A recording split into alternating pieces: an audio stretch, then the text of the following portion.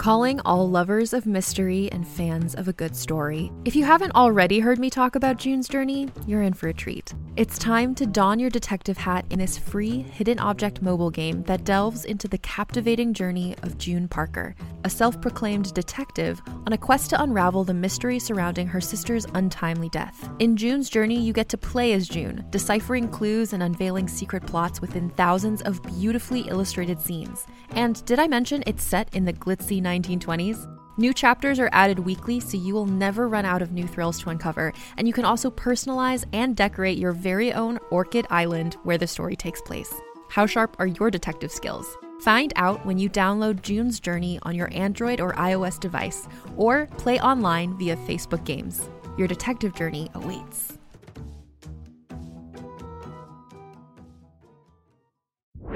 What's up? This is Rebel Radio. What up? What up? This is DJ Newmark. This is Peanut Butter Wolf. It's your boy. It's okay. Keep checking out Rebel Radio. Rebel Radio. This is Rebel Radio. We're in the place right here. Rebel Radio is going down. Would you say Rebel Radio? Oh, wait. Let's do it again.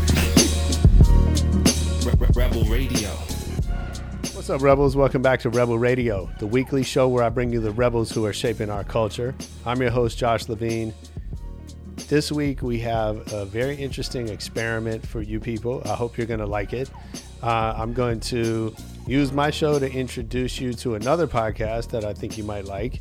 I'm going to play you a short snippet. It's our whole show today is only about 7 minutes long.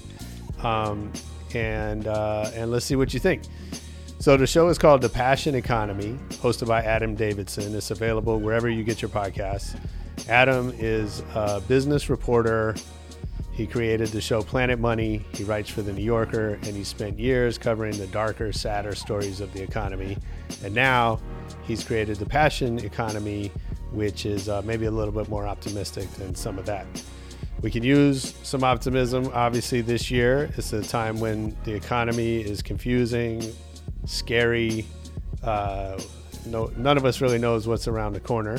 And yet, there's some people out there that are bringing some light into this. They're channeling their passions into creating new businesses, and that's the kind of people that Adam speaks to. Every week he sits down with real people who have figured out a way to thrive during COVID and unpacks their stories for the lessons that we can apply to our own lives. Very much like what we try to do on Rebel Radio. You'll hear from a top-tier chef who took a giant risk so he can make the perfect ice cream. The snippet I'm going to play you is an amazing story about a former drug dealer who used his time in prison to develop a business idea so unique no one will ever compete with him. And he's got lots of other stories about people who can teach us and show us just how exciting life can be if you live through your passions. I hope you'll check it out and send us a note. I'd love to hear what you think.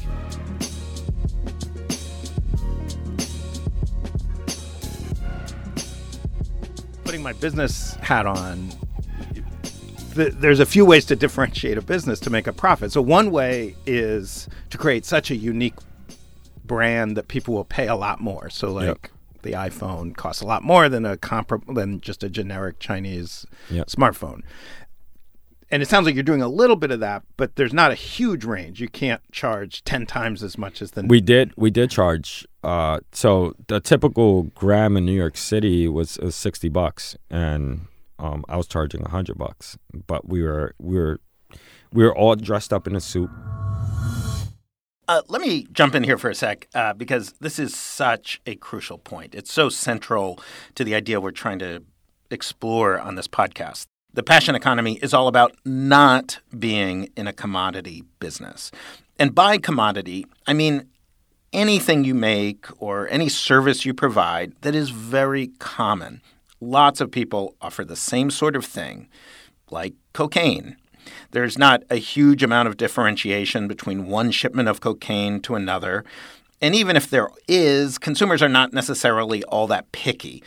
COS is buying the same stuff from the same supplier that other people are buying and selling. It's like generic soda or generic Band-Aids. Generic adhesive bandages or something. It is very hard to make money in commodity markets. Just ask any wheat farmer or the people who sell knockoff computer components. If you're product is just like a bunch of other people's product, then you pretty much can only compete on price. And that means everyone is lowering their prices and nobody is getting rich. Now, Koss here shows a great way to succeed when you're in a commodity business. His extra profit, his fatter margins, come by taking that standard product and delivering it in a much better way, by offering better services to a very specific customer. So Koss has identified this specific market, hipster gentrifiers, who are totally different from the traditional market in the Lower East Side. They don't feel comfortable going to the projects, waiting in line. They're scared of it. They feel that they'll be taken advantage of. So Koss creates this character. It's a character of the safe, approachable, not at all scary, and reliable drug dealer. And he does everything he can to make his customers feel safe.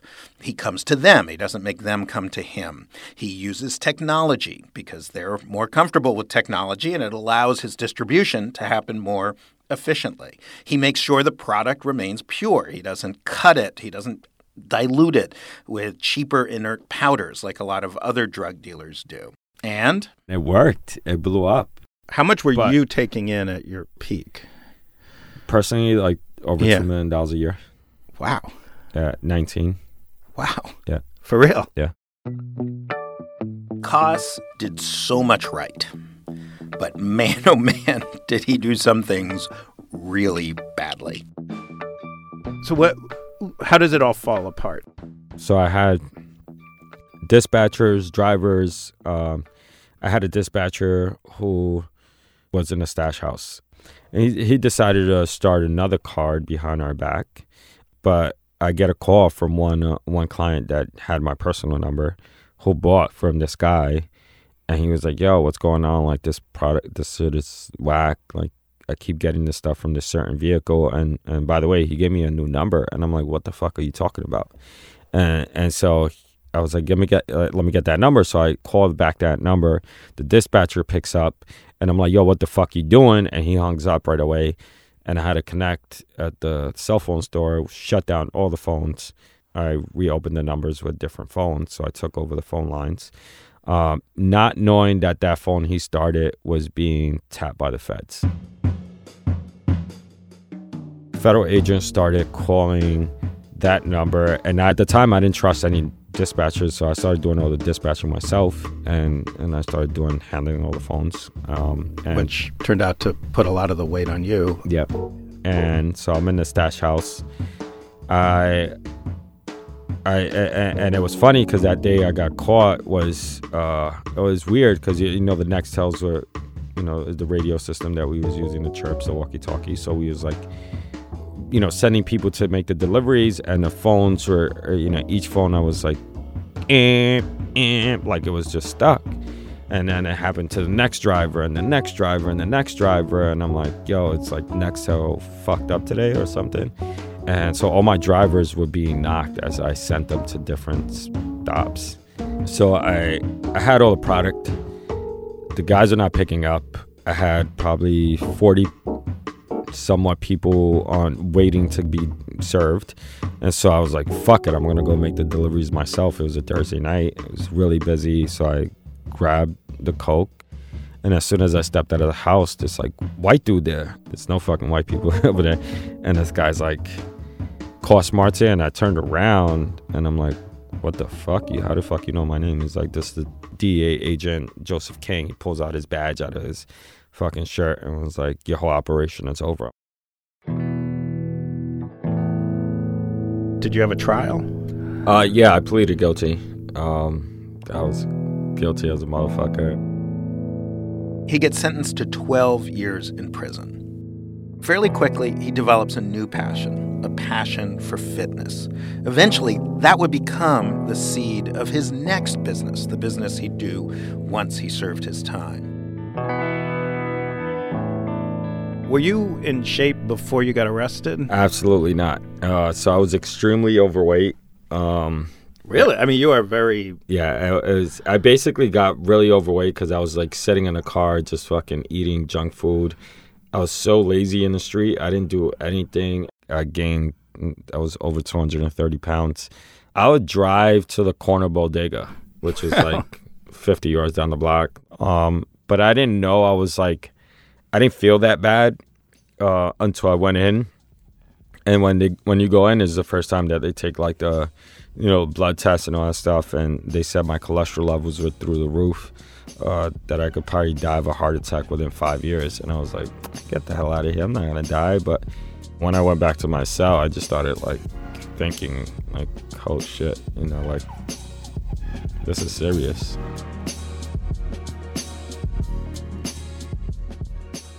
Yo, that was a snippet of The Passion Economy hosted by Adam Davidson. I hope you liked it. Go over to The Passion Economy, check out the whole thing, subscribe, check out all their shows, and leave us a comment. Let me know what you think. Should we do some more of these? You want me to help you discover some other shows? I'm happy to, maybe not. We'll see. You can hit us on Twitter at Rebel Radio Net, on Facebook at Rebel Radio Net. You can text me if you have my pager number. And most importantly, come back next week for more Rebel Radio. Peace.